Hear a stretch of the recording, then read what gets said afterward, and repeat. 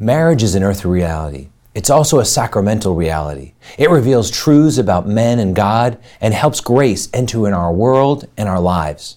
Join us today as we explore the good news about this great reality with Father John Riccardo, host of Christ is the Answer on Ave Maria Radio. I'm Michael Hernon, Vice President of Advancement at Franciscan University in Steubenville, Ohio, and you're watching Franciscan University Presents. Stay with us.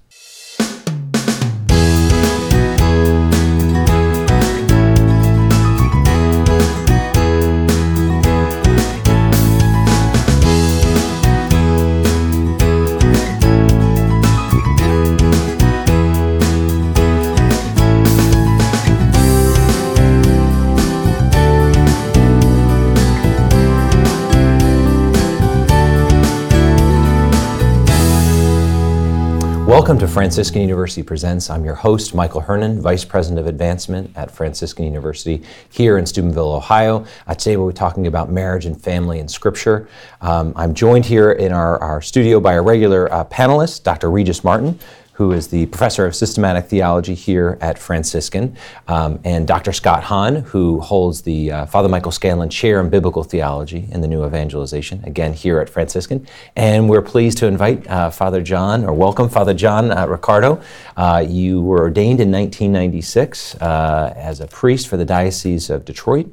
You've studied at the John Paul II Institute for Marriage and Family, have your STL from there. You're an expert in what I'd characterize as expert in theology of the body. You have Christ is the Answer radio program on Ave Maria Radio, but you're most known and probably best beloved as a pastor, as a father of Our Lady of Good Counsel in Plymouth, Michigan. So, thanks, Michael. Welcome to the program. Great to be with you. I'm the answer to the multiple choice question, like, who here doesn't belong? That's all I am. I'm the filler. Yeah. Well, we're so glad. Well, you have some connections to Franciscan in the past through your family, but it is really a joy to have you here on the program. To be back. And we're talking about marriage and family. And when you think of marriage and family, let's start at the very beginning. Yeah. Kind of framing what is really God's original plan as seen in Genesis for marriage and family. Yeah, I know we're going to get to this because the beginning actually isn't the beginning, right? Yeah. Because marriage is, as I heard you in the intro, is a human reality, but it's pointing to a divine reality. So we got to end there eventually. But there's so much in the Scriptures, especially in the book of Genesis, where I find if you can mine this and understand what God's revealing, you not only understand the views about marriage, you also understand something as simple as how does the human person find happiness? Yeah. And unfortunately, what happens, I think for a lot of people, they don't know how to read Genesis, and because they don't know how to read it, they discard it, or they think it's just stories. And then you're left with nowhere to look for answers about life's really important questions, like why am I here, where am I going, how do I get there, how do I find happiness, what are all these desires in my heart, and how does marriage fit into the equation that is human life? So something as simple as the line in Genesis when God looks at man and says it's not good that you're alone. Right. Well, this is a thunderbolt, right? I mean, 7 times before this God has said it's good about his creation. Right. Now suddenly out of nowhere, he looks at man and says, it's not good that you're alone. Yeah. Well, why? Yeah. Well, and then he comes up with this seemingly disparaging comment, I'm going to make a helper fit for him, So I'll let you guys banner on the scholastic stuff, but the word there, azer in Hebrew, I mean, that's a remarkable word. That's divine assistance. Yeah. At least that's how it's usually used in the Old Testament. So this is no, like go get me my slippers or honey, where's the dinner or whatnot. This is a particular kind of help that's being offered to the man. But the question should be something like, well, what does the man need help for? Right. Yeah. It really strikes me, the complete absence of any notion of creation. It's as if we had returned to a pre-Christian world. The Greeks don't really have a conception of something coming into being ex nihilo. And we seem to have retreated back into that world. I think that was the great lament of Joseph Ratzinger when he wrote that book on a theology of creation. And before him, Jean Cardinal Danielou had some wonderful things about the book of Genesis. It's an absolute beginning. Something that wasn't there before suddenly pops into existence. As Ratzinger puts it, in the beginning was the Word, and the Word burst into song. And we are the song God is singing. But nobody's interested in that. Well, and there's nothing like this in any other ancient Near Eastern creation story. So, like at least when I went to a secular university, I did all sorts of comparative mythology, religion, whatever. And, the myth, appropriate word here, is that Genesis is just like all the other stories of all the other creation myths. Yeah. There's nothing like this in any other story. There's many gods. They're all at war with each other. They're violent. They're lustful. They're capricious. They're unreliable. They make man to be a slave. Woman has no dignity whatsoever. Marriage doesn't have any point. Sexuality doesn't have any point. Nothing has any point. And out of nowhere comes, in the beginning, God, one God. Right, yeah. Created. Yeah. This is important because I think it's such a commonplace for people to assume that this is just one example of many creation myths. And as you point out, I mean, you look at those others and you compare, and there might be one or two superficial similarities, but I mean, it's a warring against the gods. Creation comes from the carcass of some slain deity. Right. And this theomachy motif is almost, universal in all of the other versions, and yet in the calm tranquility of divine power, let there be light. Right. And everything else. Yeah. And it's, you step back and realize this is purposeful, but this is more than power. It's all about love. Right. Yeah. And that's what the climax is. What is last in execution is first in intention. Well, if you leave man in his image. If you leave Genesis out of account, everything collapses. It just implodes. There's no scripture. There's no being. There's no world. I mean, that's the great truth on which all of sacred scripture begins and depends upon. In the beginning, God spoke. He knocked himself out for about 5 days creating a world, and then he somehow improved upon his design. I've been leading a series, it's actually in the context of the liturgy on Sundays, but it's all on Genesis, basically. And my contention would be, if you get Genesis right, if you get the first 3 chapters of Genesis right, you get the whole story right. If you get the first 3 chapters of Genesis wrong, you get everything wrong. That's right. Because somehow everything's there, at least in a it's nutshell. so foundational. It's the why. Everything's there, right. We're there, right? And so that goes back who. to... Exactly. And as you mentioned, this is all about love, right? So man is not made to be a slave of the gods. Man is made for friendship. And man is made in the image and likeness of God. Which goes back to the why is it not good that man's alone. Right. Well, who's God? I mean, we can talk about this lots of different ways, but God's 3. Right? He's 3 persons who live in this divine relationship of love. Balthazar used to call it a reckless exchange of love. Not careless, reckless, holding nothing back. Lavishing. So if I'm made in the image and likeness of God, who is love, who is relationship, then I must be made for relationship. Why is it not good that man's alone? Because I need to be loved and to love, which means I need another who's like me, but not like me. Yeah. So all of a sudden, here comes this woman. Adam looks at her and says, whoa, this one at last. God brought me the hippo and the panda and the giraffe and whatever, but there was not a suitable helper. All of a sudden, woman's there. You are bone of my bone, flesh of my flesh. And in naming her, she shall be called woman, for out of her man she has been taken. He names himself. So in other words, he doesn't even know his own identity. Right. Until he sees her. Yeah, I think that's profound. That we have a relationship that didn't really exist until it was together. An identity, I should say, that didn't exist until there was a completeness, a coupling of that. So what does that speak about with men and women? I mean, because this is the foundation. I mean, was that marriage right there from the Genesis? And is this speak? Yeah, but so I think something simple, as basic as I am made to be loved and to love, and it's in that order. I'm made to be loved and to love. So what's going to bring me happiness? Toys, money, letters, success, accomplishments. Nothing wrong with any of those things, but they don't satisfy the human heart. What satisfies the human heart is entering into relationship. In the case of marriage, which is the fundamental relationship, a relationship which is total, exclusive, and generative, right? And tragically, you read Genesis, and I think Lewis talks about it this way, John Paul certainly talked about it this way. You get to this kind of limit experience, because there was a time when they were naked and they knew no shame. Right. And you can only, at least in my case, I can only stop and look at that and go, oh wow, what would that have been like? Mm-hmm. Yeah. No use, Yeah. no suspicion, no objectification, no fear. They just knew, I'm made to give myself to you, and you're made to give yourself to me. And we're going to be happy. Theologians describe it as the state of original justice, but it's so much more. Yeah. It's the state of original love, communion. That's right. There is an innocence, but it goes beyond that because, I like to think about how it is that, it is not good for man to be alone. So he brings the animals for him to name. And then a suitable helper was not found. Well, what did you expect? Right. Dog is not man's best friend. Right, exactly. But the fact is, in the previous chapter, you have man being created on the sixth day along with all of the other beasts. And so there is a kinship with the animals. And yet, as Jesus says, man was not made for the Sabbath. The Sabbath was made for man. So when God blesses the seventh day and consecrates the seventh day, he's really showing man that there's something more than labor. There's something more than a kind of bestial existence, our world's testimony notwithstanding.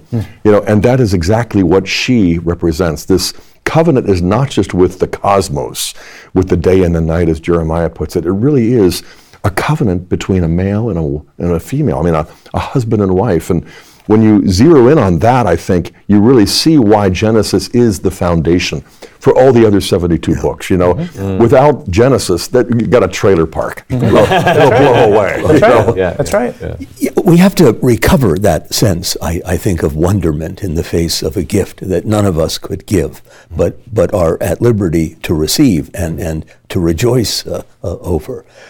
It's the foundational truth on which everything else depends, that we live in a created world. It's not manufactured. It's not the result of contending parties among the gods, some sort of Star Wars. God speaks. And there is a kind of effortlessness about it. He doesn't have to work up a lot of creative sweat. He simply speaks. Right. He pronounces a word, and then he takes pleasure in what he has spoken. This alphabet of being, and he's not one of the letters. He stands transcendent, but he's terribly interested in those letters. He's telling a story. And when you think of Genesis, you think of God walking in the garden. You think of this intimacy. You have not only the relationship of man and woman, but you have this profound description of God's relationship with man. Explore, I don't know if John Paul II or others, just the idea that not only is it for man's own happiness, but what does that mean in relationship to our Creator? Like what unique role does Genesis show as part of God's plan for our relationship? Well, we're talking about it. I think the beauty and what I'm seeing over and over again is people's eyes just kind of pop open to what is revealed in Genesis and how to read this and how to understand it is an awareness of, so I don't need to be anxious. I don't need to be afraid. I don't need to grab for all I can. I'm not on my own. If I'm here because somebody has willed me into being. Why did he will me into being? Because he loves me. So I'm here for a reason. I'm headed somewhere, and everything along the way has meaning. That's a totally different way of living life than the way most people in the world live lives. If life has no meaning, and life for countless people ultimately has no meaning. That's right. Well then, when things are bad, what do you got? You got despair. Yeah. Right. Yeah. Genesis is just laden with, no, you matter. You matter so much. Here's why you exist. Because the creator of this universe that's, 46 billion light years across and ever expanding, he knows you. Yeah. He knows you. He knows every hair on your head. He knows your name. He knows how to communicate with you. He knows what's on your mind. When you woke up this morning, he knew what you were thinking about. He cares. You're in his hands. And then as we're going to go all throughout the scriptures and see what marriage is pointing to, who marriage is pointing to, that truth becomes even more fantastic because the one to whom you matter, who made the universe for you, is going to walk onto the stage, wed us to himself and lay down his life.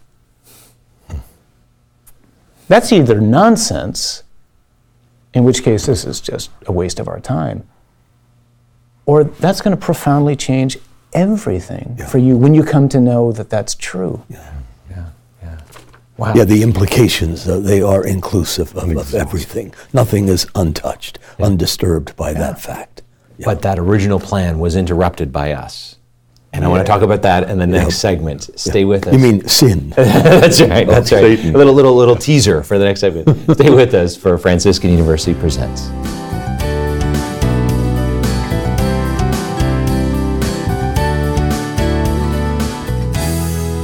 The Catholic Church's understanding of sacramental marriage actually developed over the first 15 centuries. It didn't just pop out of nowhere. And as a result of this deep development, we have a natural foundation and a supernatural foundation that was rooted in Scripture in the Ephesians passage, where human marriage was seen as an analogy to divine marriage and a participation in it, where Christ is to the church as the husband is to the wife. That's the origin of it being a sacrament.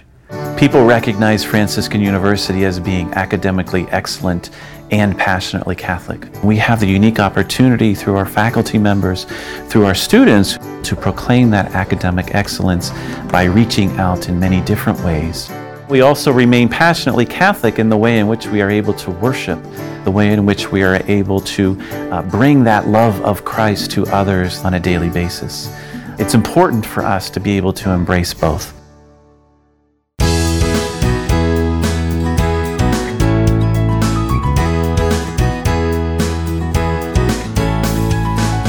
Welcome back to Franciscan University Presents. We've been talking about marriage and family. We set up the original plan, God's plan from the beginning for marriage and family.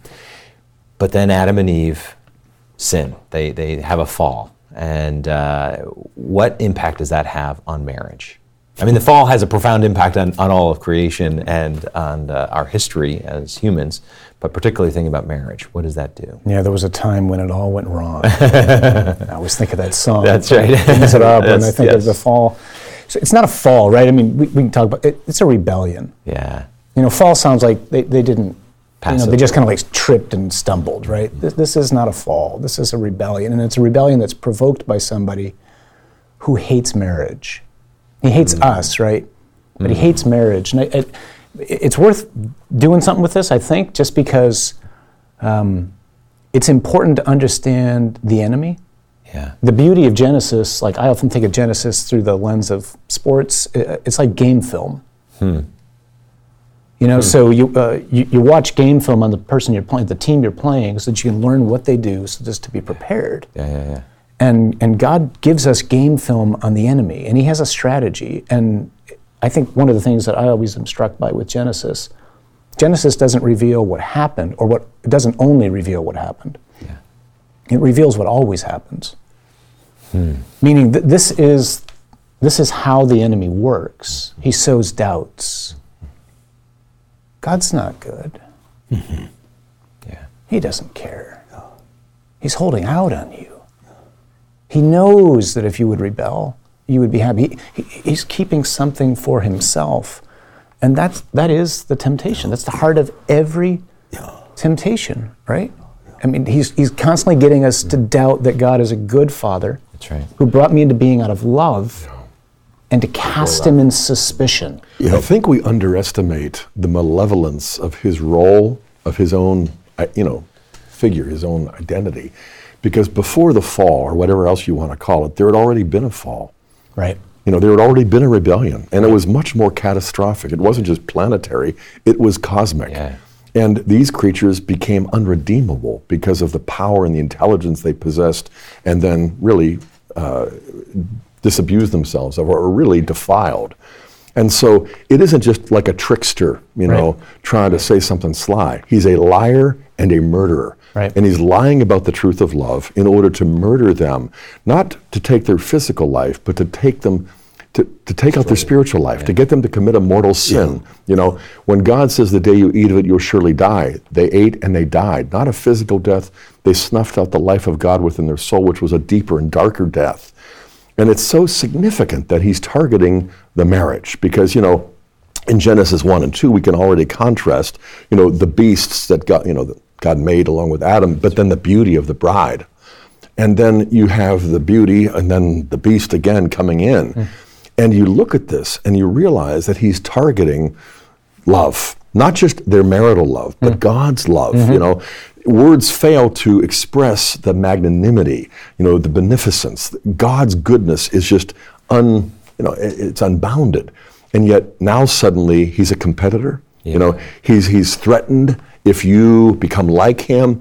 You know, the insinuated lies that he tells are really to get them to rebel against love and to snuff out this divine light. You know, in Ephesians 5, I know we're going to get to that later, but Ephesians 5 is the template of teaching on marriage. It's so significant to me that in Ephesians 6, you know, nowhere do you find Paul talking more about marriage than Ephesians 5. Nowhere do you find Paul talking more about spiritual warfare than Ephesians 6. Right. It's not flesh and blood, it's principalities and powers. And why? Because that's what Satan is always targeting, its marriage, its love. There are a couple of mistakes that we don't want to make about the old guy, the devil.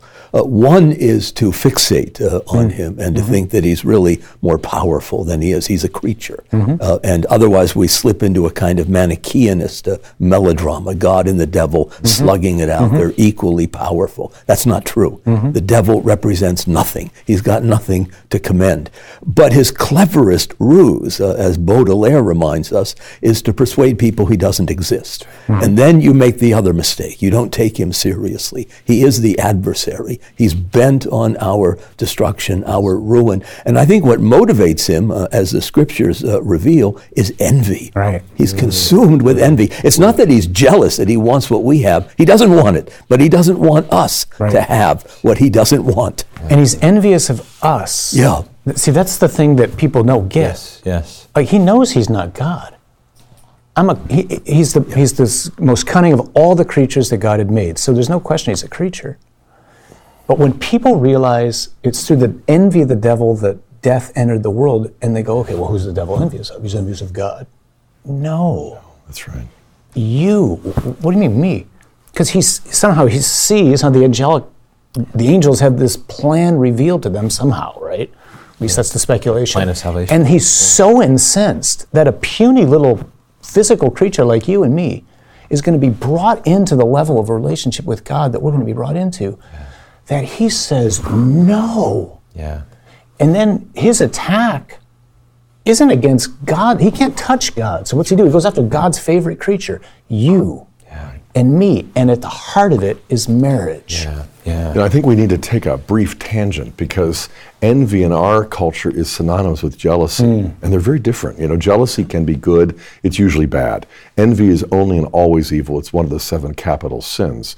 You know, jealousy, I'm the Lord your God, I'm a jealous God.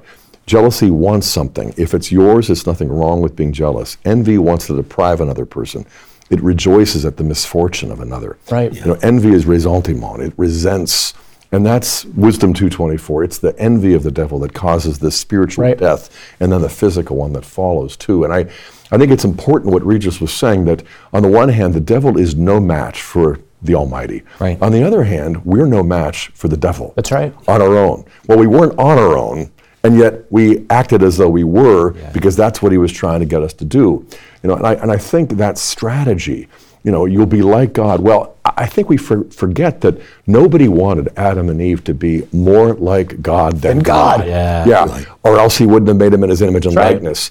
But to become like God without God, that was the Satan's folly, and that is ours as well, not only then, but now, and will be. So this can seem really, you know, to some people perhaps it's just, you know, waxing theological or scriptural. This is so relevant for a daily life. Why? Because a couple sitting here right now is supposed to be asking the Lord, show me how the evil one is coming after us. Because the devil's strategy is not, like you said, he's not the trickster, he's not trying to get us to share in his kind of like Friday night rebellion. No, he's trying to ruin and destroy your life. And the way he's going to do that in a married couple like Ignatius would always say, we're kind of like this tower, and the enemy just roams around the tower looking for a weak spot. Yeah. And once he finds it, he launches into it. Well, so a married couple's got to be sitting there going, okay, Lord, show us what's going on right now. Right. We're short with each other. We're impatient. We're having difficulties. We know we don't want to do this. We know this is not of you. Right.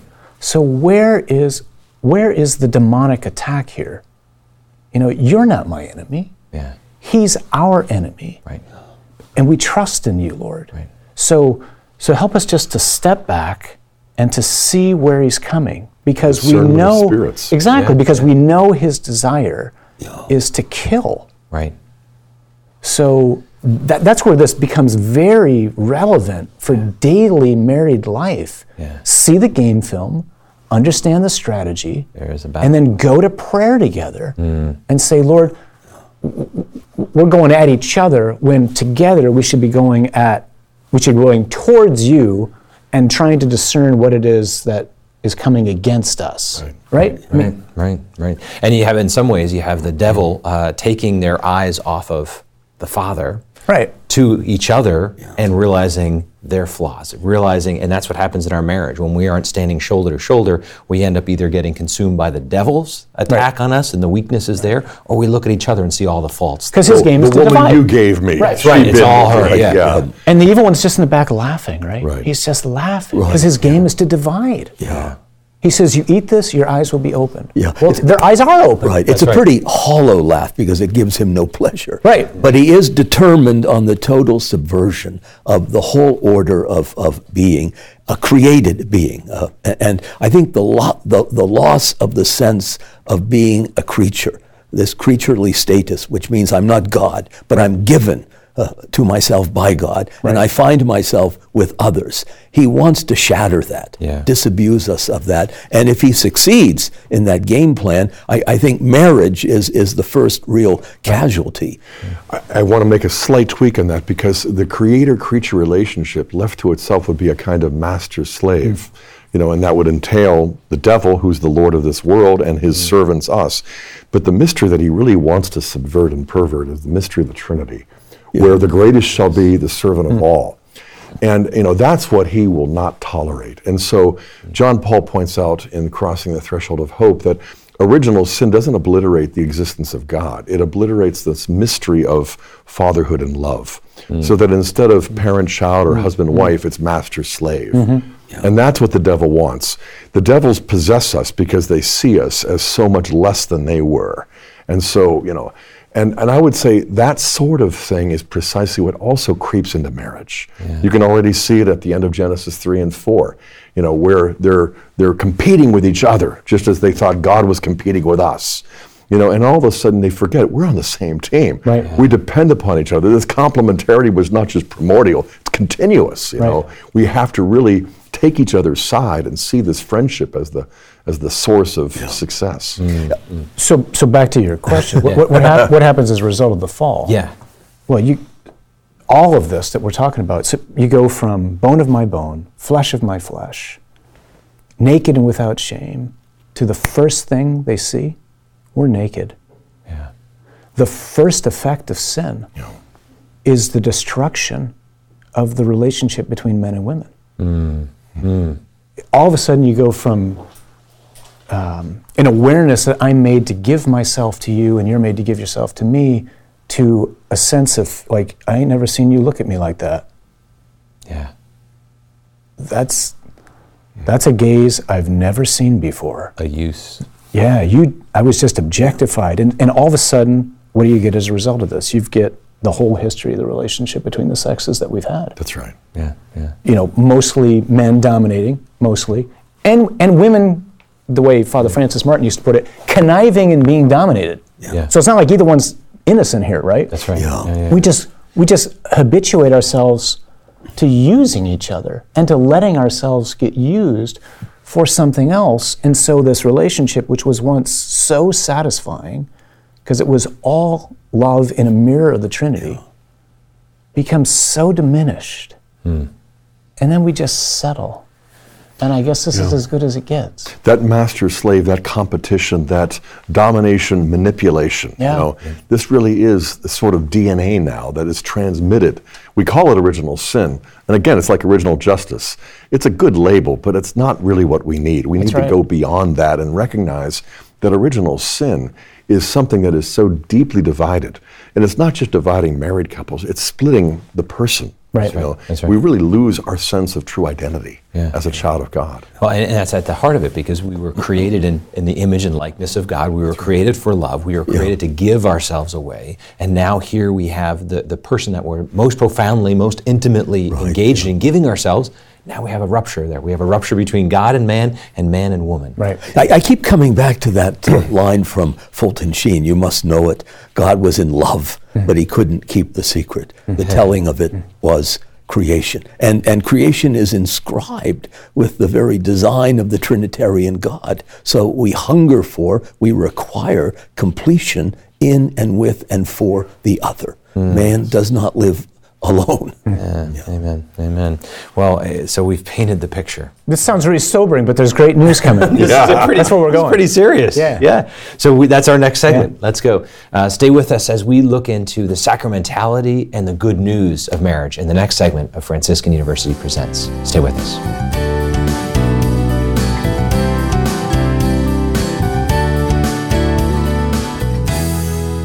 That understanding of the Catholic sacramental marriage, which is under attack now, was actually under attack 500 years ago when Martin Luther desacramentalized marriage. He said it's just a natural institution.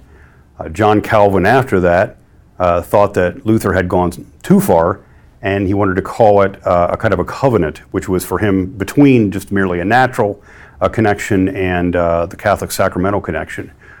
It was that kind of erosion of the sacramental nature of marriage that made it end up being purely a civil institution which the law of the land could define, and one result of that was it has redefined it in terms of allowing homosexual marriage.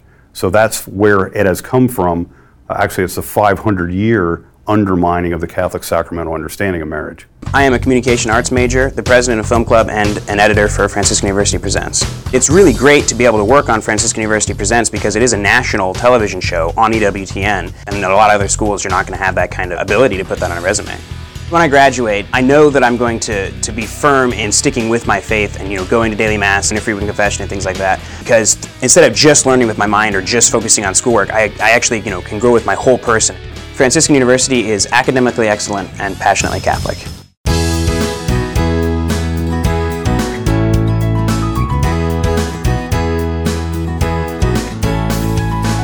Welcome back to Franciscan University Presents. This entire program springs forth from the very heart of Franciscan University. We're recording this right now in the Communication Arts Studio here on Franciscan University's campus. Our students are operating the cameras and equipment. Our theology professors are our regular panelists here. And Father, it has been a joy to walk through the original plan, but then we got into some darkness because of more than just a little stumble, because of the rebellion, and we left it with a very dark picture of the attacks on marriage, the devil's original plan and God's original plan, right? There were two very different plans for marriage. But what is the good news about marriage? Because we need some right now. The good news is great news. Awesome. The good news of marriage is that God's original plan can still be lived. That's the good news. I mean, so yes, we have this constant temptation to objectify. We live with the result of the original sin of concupiscence, this inclination to be selfish, right? Yeah. So that's always there in my life. Yeah. But the good news is by grace, by power, not some fluffy little thing, by God's power at work in my life, I can overcome that. And I can once again live the way God has created me to live. That's good. That's extraordinary news, right? I mean, so we can return to the garden's original plan on some level. Yeah, I mean, I think, again, I don't remember if it's John Paul who puts it this way or if it's somebody commenting on John Paul, but we're kind of looking at the garden from outside, showing, okay, that's gone in the sense of how they lived it. Right.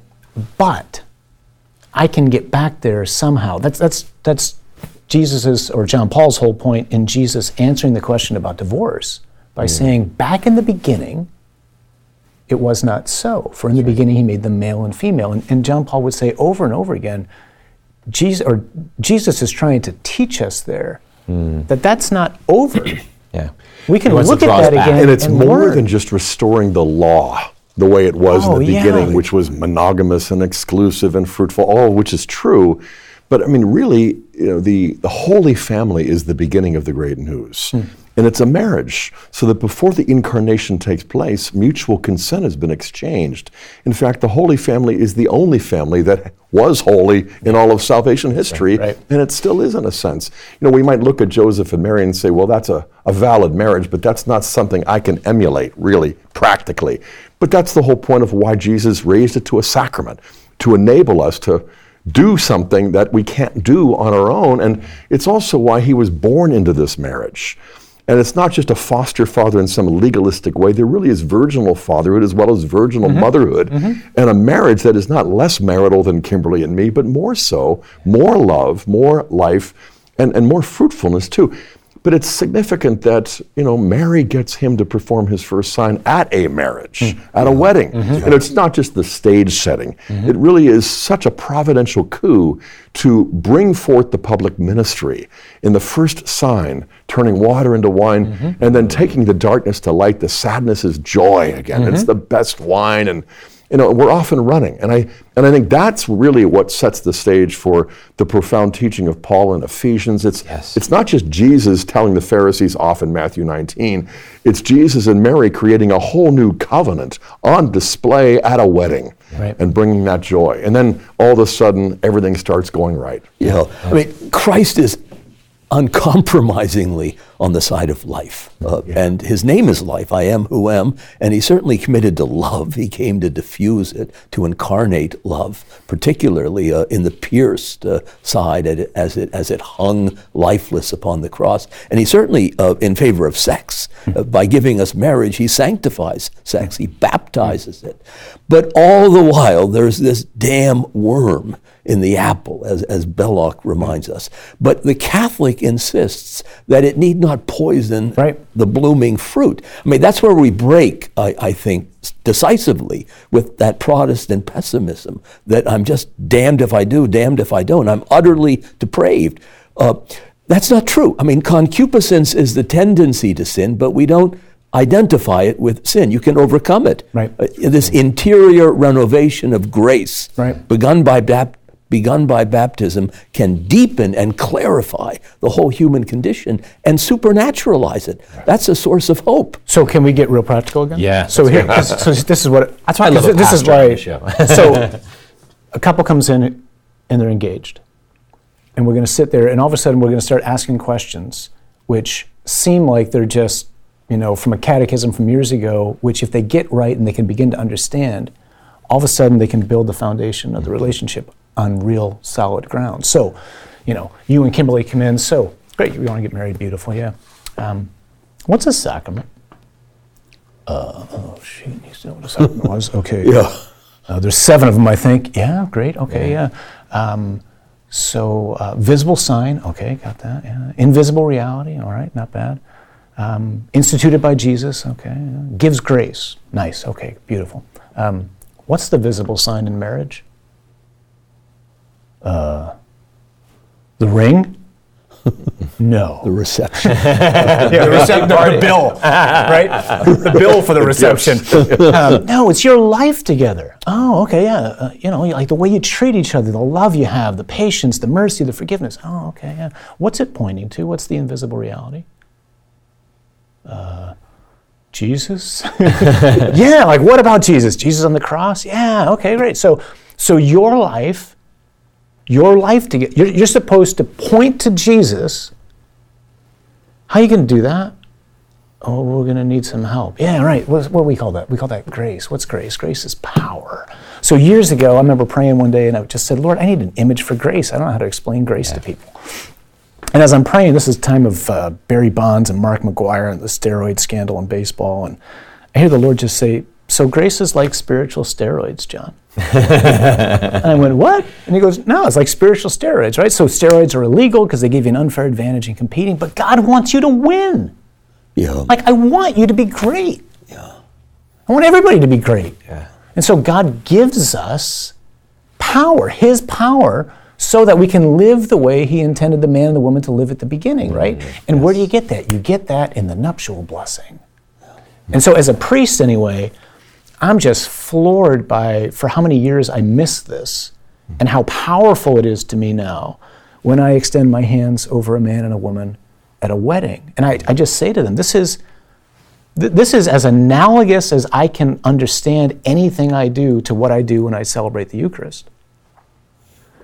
We call it a blessing, right? But the church documents refer to it as a consecration. This is not a mere blessing. Something really profound is happening to a husband and a wife. Like, I'm getting plugged into the power grid right now. That's right. Where God's own divine life is made accessible to me so that I can show him forth to my spouse.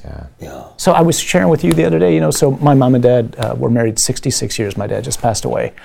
And my dad is and was a great man, like the greatest man I've ever known and the greatest husband I've ever seen. And my mom, kneeling at his casket, can look at him and say to him, because of you, I know God better. Because of your compassion, your faithfulness, your mercy, your love, because of you, I know who God is. And that's the task of a married couple, right? We often think of the sign value of the couple to their children. By all means, really important. To others, very important. But the first person that a husband is supposed to be a witness to is his wife. And the first person that a woman is supposed to be a witness to is her husband. I'm entrusted with the task as a married person to show forth God to the other spouse. What a holy calling, and what a good reminder too, because it's not the doctrine of the Eucharist that is the sacrament. It's the consecrated host. And there's a sense in which the spouse is a consecrated host. And to symbolize, but not just to signify in some sort of symbolic way, but to actualize real grace. And in the way we speak to each other, the way we apologize, the way we work together, and pray for each other. And it's a sober reminder, and at the same time, it's that kind of lofty call that it's the only thing that makes all of the struggles worth it. So that's really quite moving, Father, that little vignette you shared with us, that the wife needs to see the face of Jesus on the countenance of her husband, and if she doesn't, then something has been profaned, defiled. And that is Ephesians 5. That's the whole point of Ephesians 5, right? Or at least that's a huge part of it. Paul's whole exhortation, husbands, love your wives. How? As Christ loved. How did Christ love? Handed himself over. What does that mean? He went to the cross. Oh, okay. So the initiative of the man, the task that falls to him is to make present the self-sacrifice of the Lord to his beloved. Well, how do you not respond to that? By surrendering. Right? I mean, there's no domination and being dominated here, because there's no domination in the church. No, it's the opposite. It's gift and service. Domination. John Paul, I think, asked the question one time, so how does the church submit to Christ? And he says, she lets him love her. And when a woman sees another woman who's got a husband who's taken the initiative in laying down his life for her, she's jealous. That's that good sense of that woman. Like, I want a guy like that. That's right. When a man understands real manhood and real headship, and he's taking the initiative and pouring himself out for his wife, and then they engage in this, we're all competitive, and we always stay competitive, but now it's all turned to the good. I'm going to outdo you in being kind. I think of... That's it. Who can deepen marriage. The kenosis. Oh, you think that was good? Wait till you see what I'm going to do for you. That's right. And I think of the only chapter in Scripture written by a woman, Proverbs 31, by the queen mother of King Lemuel, and how finding a godly wife, more precious than jewels, but the whole point is to love her, because then you liberate her, and then the rest of the chapter is like, wow, look at all that she does because of love. Yeah. It's not just a passive sort of response like, oh, I'll let him love me. It's, I'm going to let God liberate me through his love. Yeah. Well, we've come a long way from this paradigm, this ideal that we've been spinning out. I mean, nowadays you've got the prenuptial agreement because both members, partners, assume it's going to implode at some point. So we need to be landing on our feet. They negotiate the arrangement. Which days do you get to tyrannize over me? And then when is it my turn? But really, the church speaks of mutual submission in Christ. That's right. How can we outdo the other in being sacrificial? And this is the divine life. Yeah. That's the kicker, right? This is, like the Father's pouring everything into the Son. The Son's pouring everything back. Their love is so real, it spirates another person. Yeah. This is God's life. Meanwhile, we're grasping for things. And we're wondering why we're not happy? Yeah. Well, look at the Lord and ask the Lord for his grace to live and to love like him, and we might just find something new. Yeah. That's profound. It's so tragic. Yeah. But that's the demonic strategy. Yeah. And so to see the strategy, to know it, and then to see the remedy, and to reach out for grace, and to know this is the encouraging thing to me about the gospel, and the important thing about all this. This is not a question of rolling up your sleeves and trying harder. That's it. Yeah. You're doomed that way. That's right. If I'm left to my own devices, I can't, one more conference with a bunch of priests saying, come on guys, you can do this, you could be a great priest, it's not going to help me. Right. Yeah. I need to know I got access to power. Yeah. That's right. And where do I find that? And then get plugged into it. Yeah. And so for a married couple, it's not exhortation, Yeah. or it's not mere exhortation. It's grace. Right. And grace is a real thing. Yeah.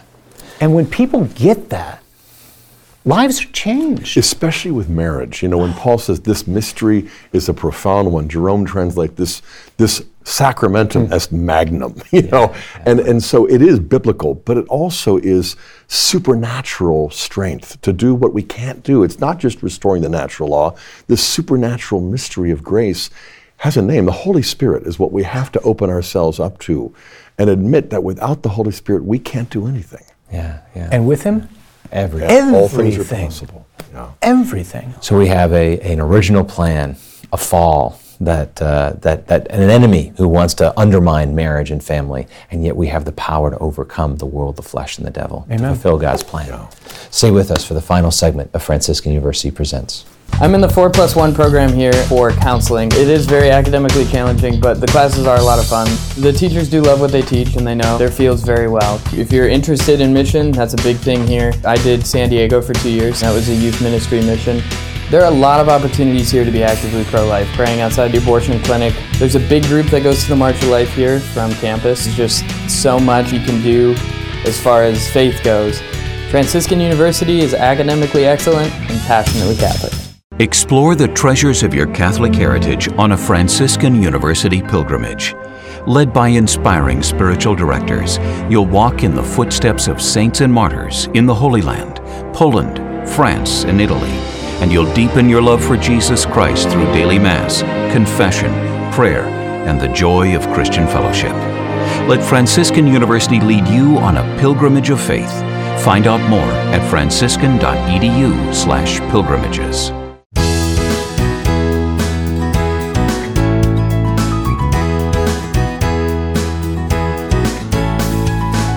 Welcome back to Franciscan University Presents, our final segment as we've been talking about marriage, family, and the scriptures. Regis, could you start us off? Yeah, just a quick composition of place. Ignatius speaks of that as a technique in the spiritual life. And the place I'd like to compose is the beach, where Jesus suddenly appears, and you've got these disciples, these fishermen, who are at loose ends. They don't know what the hell they're doing, but they see this guy and they're drawn to him. And he doesn't give them a memo, he doesn't give them a book or a tape. Later that comes when Scott arrives. But right now they're looking for life. They're looking for salvation. What do you want?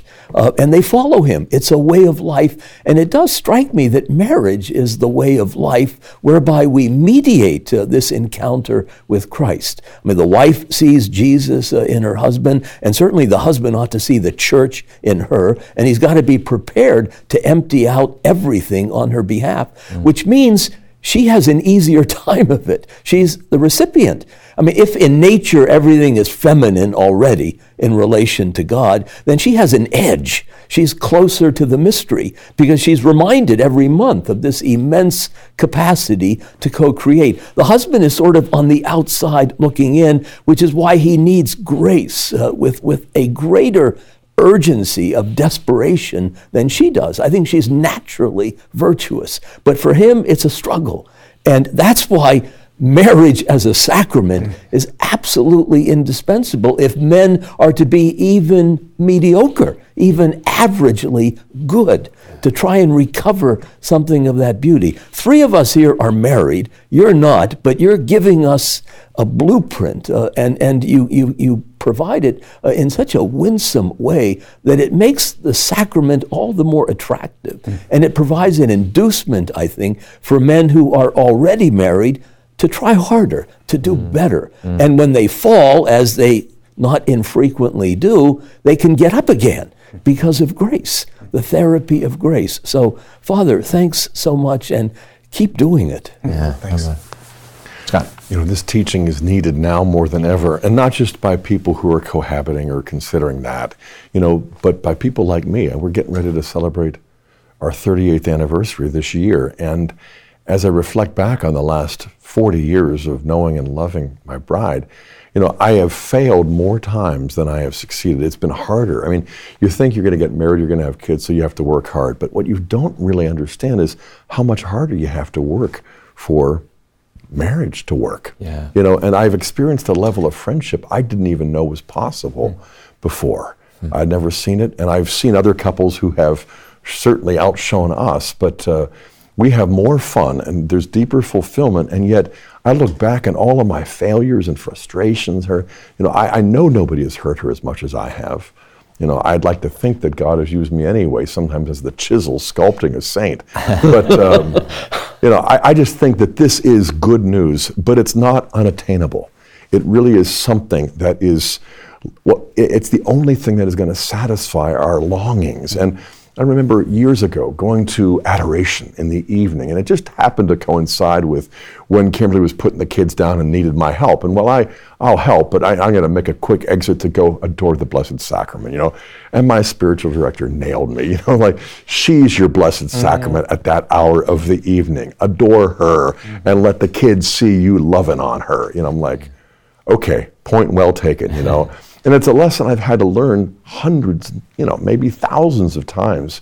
But it's one of those things where I'd rather relearn that lesson, you know, watch TV, you know, and, you know, date night, saying you're sorry, what can I do for you? I mean, these are like the lines of the domestic liturgy that remind us that the family is a domestic church. Don't complain about your parish, you know, look at your own ecclesial order, your own state of life, and improve your parish, which is your family. And I think these are the practical steps that your teaching is meant to really lead people to. And what joy. I mean, frustration, sure. Fulfillment, even more than you'd expect, you know. Yeah. Amen. Amen. Father? I think this is at the front line of the new evangelization. Yeah. You know, I think the witness of a married couple to each other, to their children, to everybody who sees them, is at the heart of how we share the gospel, right? Because it's normal, everyday life, which is so different from the way that the world lives, and therefore it's attractive. So I'm thinking of, there's a church in the Archdiocese of Detroit. It's in a very bad neighborhood, hard to believe. And but the church is stunning, and so people come often to get married there. So I do a set of weddings there, and I often just sit in the sanctuary, and I want to get there really early, and I want to watch people walk into the church. Because the church is, it looks like it comes out of Europe, but the area is a pit. And so people, inevitably, they walk in the door, and this is what their faces look like as soon as they walk in. Oh my gosh. And they start pointing around to everything. And as a result of the beauty of the church, like couples are just lining up to knock on the door to get married there. Well, that's what should be happening in Christian marriages. Yeah. People should be knocking on the door of homes where Christian husbands and wives live, because what's inside their relationship is far more beautiful than some, static decoration in a church. As beautiful as that is, it's a life well lived with the Lord at the center, and a desire and a decision to outdo each other in showing love and affection and honor, and of just living joyfully and freely, effortlessly, the way you described how God creates. So a couple that enters into this relationship that just has a trust that God's with us. I can't, but you can, Lord. So please do. Yeah. And there's just a remarkable beauty to that life. So much so that I'm thinking of a friend of mine who he lives right across the street from the church, and he and his wife have a great marriage, and they're clearly Catholic, and his neighbor never goes to church. And finally, after like 10 years, his neighbor walked across the fence line and looked at him as they were mowing the lawn and says, "How are you doing this?" And that guy had been waiting 10 years for that guy to ask that question. Wow. He was just evangelizing by the way he loved his wife, by the fact that he never raised his voice. That he was playing with his kids in the front yard. Perfect? No. But they were intentional about living in such a way, saying, "Lord, use us." Jesus says, no one lights a lamp and puts it on underneath a basket, they put it on a stand. Well, the Lord wants to take a married couple and put them on the stand that is the house that is the world. Amen. So that they would shine. So ask the Lord, "Lord, use us today. Let us shine your light wherever we're going." Amen. Amen. Well, if you've enjoyed today's program, we have some information for you online, an excerpt from St. John Paul II's Familiaris Consortio. You can get this at faithandreason.com, or just by asking us. You can download it there. We got to go deeper into what marriage and family is really all about.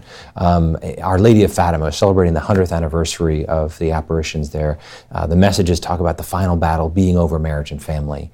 We need to go deeper, realizing that God has a plan, but so does Satan, and the enemy doesn't want us to flourish. But we need to double down. We need to give ourselves to our spouses and to this world. If I could invite you to be a part of the mission of Franciscan University, that is forming those who are going to go out and transform the world for Christ. I want to invite you to be a part of our education here. Either come in and get your degree on campus or through our online programs, or come to one of our dynamic summer conferences, or travel with us to holy shrines around the world in our pilgrimages, or go to faithandreason.com to be equipped for the new evangelization. Father, could you close us with your blessing? Sure. How about a quick blessing? Through the intercession of Our Lady of Good Counsel and her beloved spouse, St. Joseph, may the blessing of Almighty God, Father, Son, and Holy Spirit descend upon you and remain with you now and forever. Amen. Amen. Thank you so much. My joy. Great. Thanks. To download the free handout on today's topic, go to faithandreason.com. Email your request for the handout to presents@franciscan.edu. At faithandreason.com, you can also purchase past episodes of Franciscan University Presents, or request today's free handout and purchase past programs by calling 888-333-0381. That's 888-333-0381, or call 740-283-6357.